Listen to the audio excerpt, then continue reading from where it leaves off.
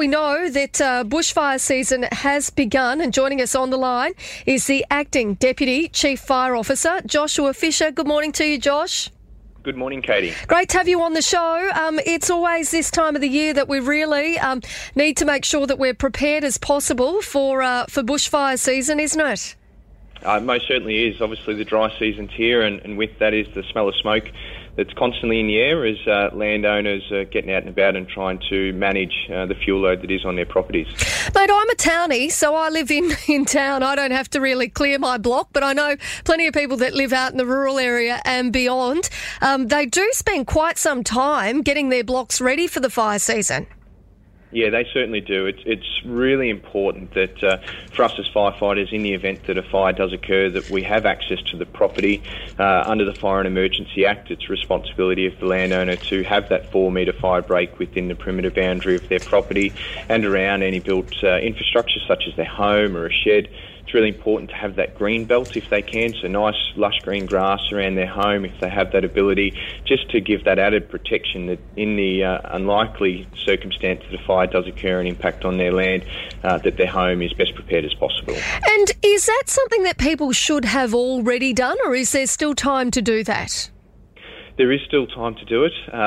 Obviously, in some areas of our emergency response area, people might not have access to some parts of their block as they may be quite low-lying and still have water contained within, and so access to that area might be a little bit impossible at this time. So there is still ample opportunity for landowners to comply with the requirements of the Act.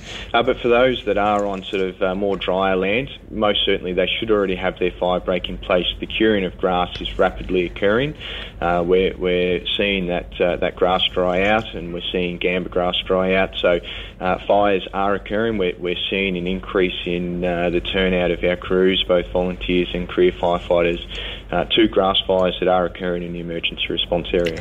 And Josh, are we expecting it to be a pretty rough sort of fire season given we had all that rain during the wet? Yeah, definitely. It's been a great growing opportunity for grass owing to that above average rainfall. So we are seeing an increase in fuel loads in our peri-urban environment, and more particularly where there is gamba grass and mission grass, other introduced grass species. So it's really important that landowners are preparing that. They're mowing, they're slashing, they're getting out, they're managing their property for the risk of fire. It's really important.